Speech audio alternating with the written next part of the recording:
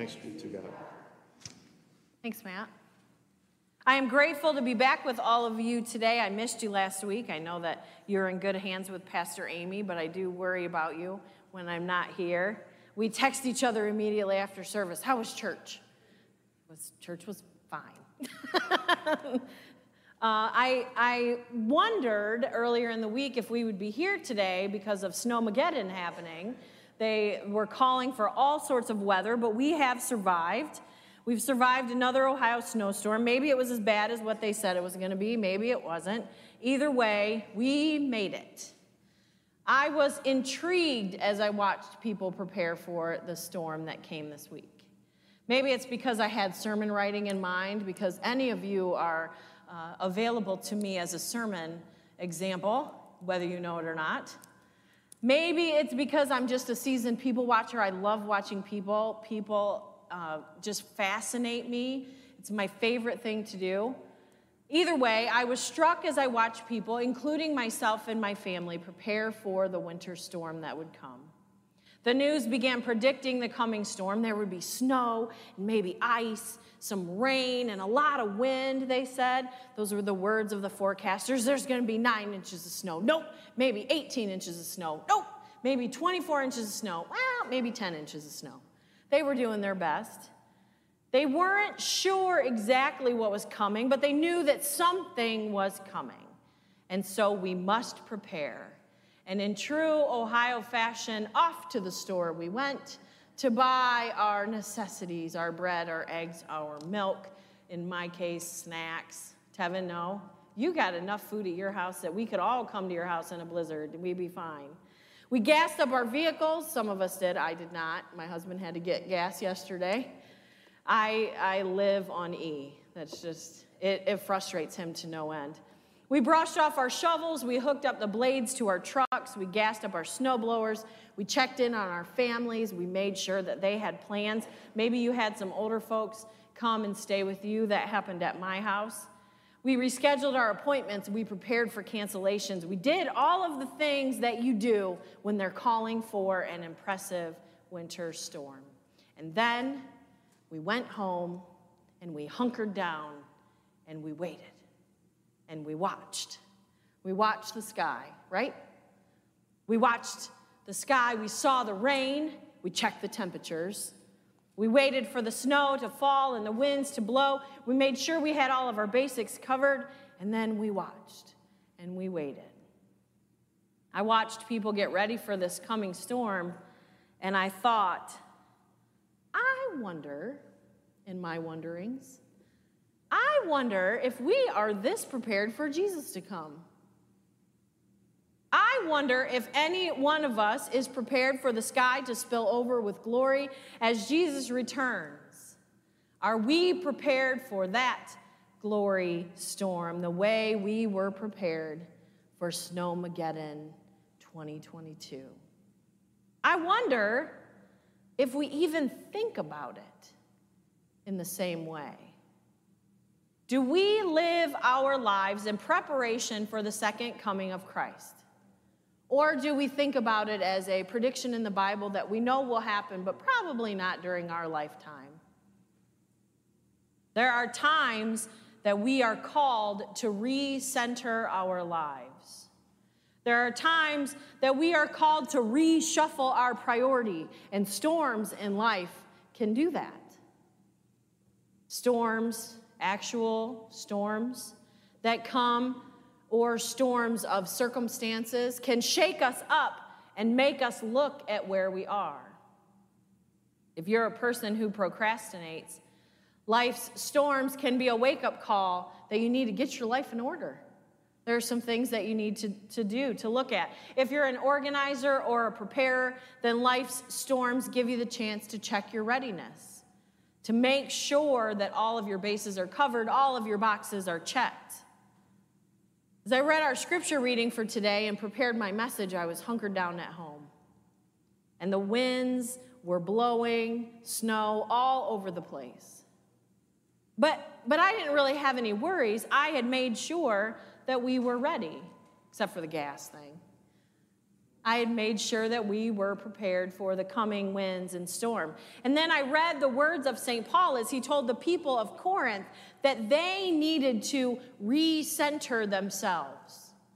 They needed to hold firmly to what they had been taught, because some storms of uncertainty had settled in the hearts of the people of Corinth. Some storms, some questions had come. It had been a while since Jesus had been crucified, died, buried, and risen again. It had been some time, and they were questioning. They were saying, did that really happen like that? Did he really die? Did he really rise again? Are we sure? And so they had written a letter to Paul, and Paul was writing this letter in response. And he was saying, you have to hold firmly to what you know. You have to hold firmly to the gospel at all times, in good times, in bad times, in uncertain times. Hold firmly to the story of Jesus Christ, who was conceived of the Holy Spirit, born of the Virgin Mary, suffered under Pontius Pilate, was crucified, died, and was buried. On the third day, he rose again. He ascended into heaven and is seated at the right hand of God the Father, the Almighty, and he will come again to judge the living and the dead. We tend to stop at he is seated at the right hand of the Father in our awareness, because we don't really know what that's going to look like, the second coming of Christ, and so we know it's coming, but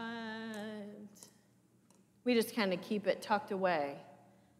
Paul is telling the people of Corinth that this is the truth that we stand on. This is the creed that we recite now. And some of them were struggling. So Paul is preaching the gospel of Jesus to them once again, proclaiming the good news of Christ's death and resurrection so that they are reminded and they are prepared. Had the weather forecasters mentioned once a week and a half before the storm was coming that, hey, there's a big storm coming, and then never said anything about it again, I don't think we would have been as prepared. But we need to live in what the forecasters say are the alert days. These are the alert days. These are the days you really need to watch. Well, friends, I say that we need to live in the alert days of our Christianity. Not saying that, those people, the end is coming. Have you seen those movies? People that stand on the corner, the end is near, repent. That's not exactly what I'm saying. I'm saying we need to know and stand on the truth of the full gospel of Jesus Christ, which says that he has died, he has risen, and he will come again. There is a next chapter to our story. There is a second coming. And if we are reminded and if we are prepared, if we are living lives of holding firm to the gospel, what does that look like? I saw a bumper sticker once that said, Jesus is coming, look busy. How many of us are looking busy? My husband saw another Rapture bumper sticker that said, in case of rapture, mother-in-law will be alone in vehicle. Which is horrible. But funny. That was a sidebar. That was purely for your entertainment. To believe what we say that we believe, the truth that we stand on, Paul is calling the people of Corinth, and Paul is calling us today to remember. To remember.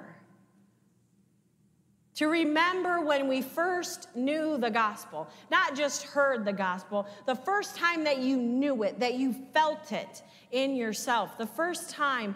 It might have been a big moment. You have some folks that have that big I was saved moment. Maybe you knelt before God and man and felt the Holy Spirit move in a new way, and it was a big salvation moment. That's not everyone's story, though. For others, it may be a deepening moment, a Wesley, my heart was strangely warm moment, where the gospel went from something you've heard to something that you have felt inside of you, something that you've experienced personally, where you knew that Jesus died for you. Can you remember? Can you remember your salvation moment? Paul is calling us as part of our preparation to remember the moment that we were saved, the moment that we decided to follow Jesus. Paul is inviting us to get back to the basics, to prepare for the storm of the second coming. And getting back to basics means remembering what the gospel means to us.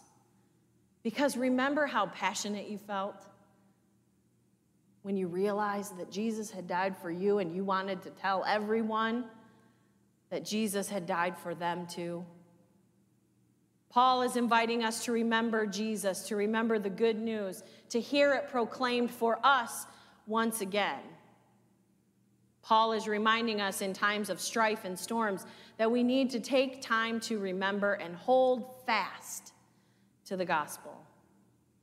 Hold fast to the story of the life, death, and resurrection of Jesus. Hold fast to the knowledge that the same Holy Spirit that dwelled within him dwells in you presently. Hold fast to the idea that we are actively being saved as we move through this life.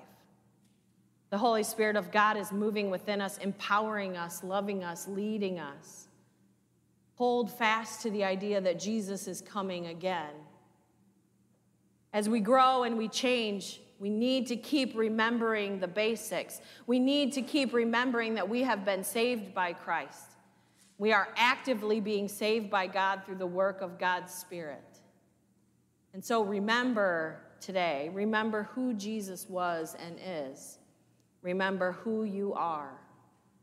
And if you haven't had that moment, if you haven't accepted Christ as your Savior, if you haven't fully realized and accepted God's overwhelming love for you, today is your day. Don't wait another moment. Today is our alert day.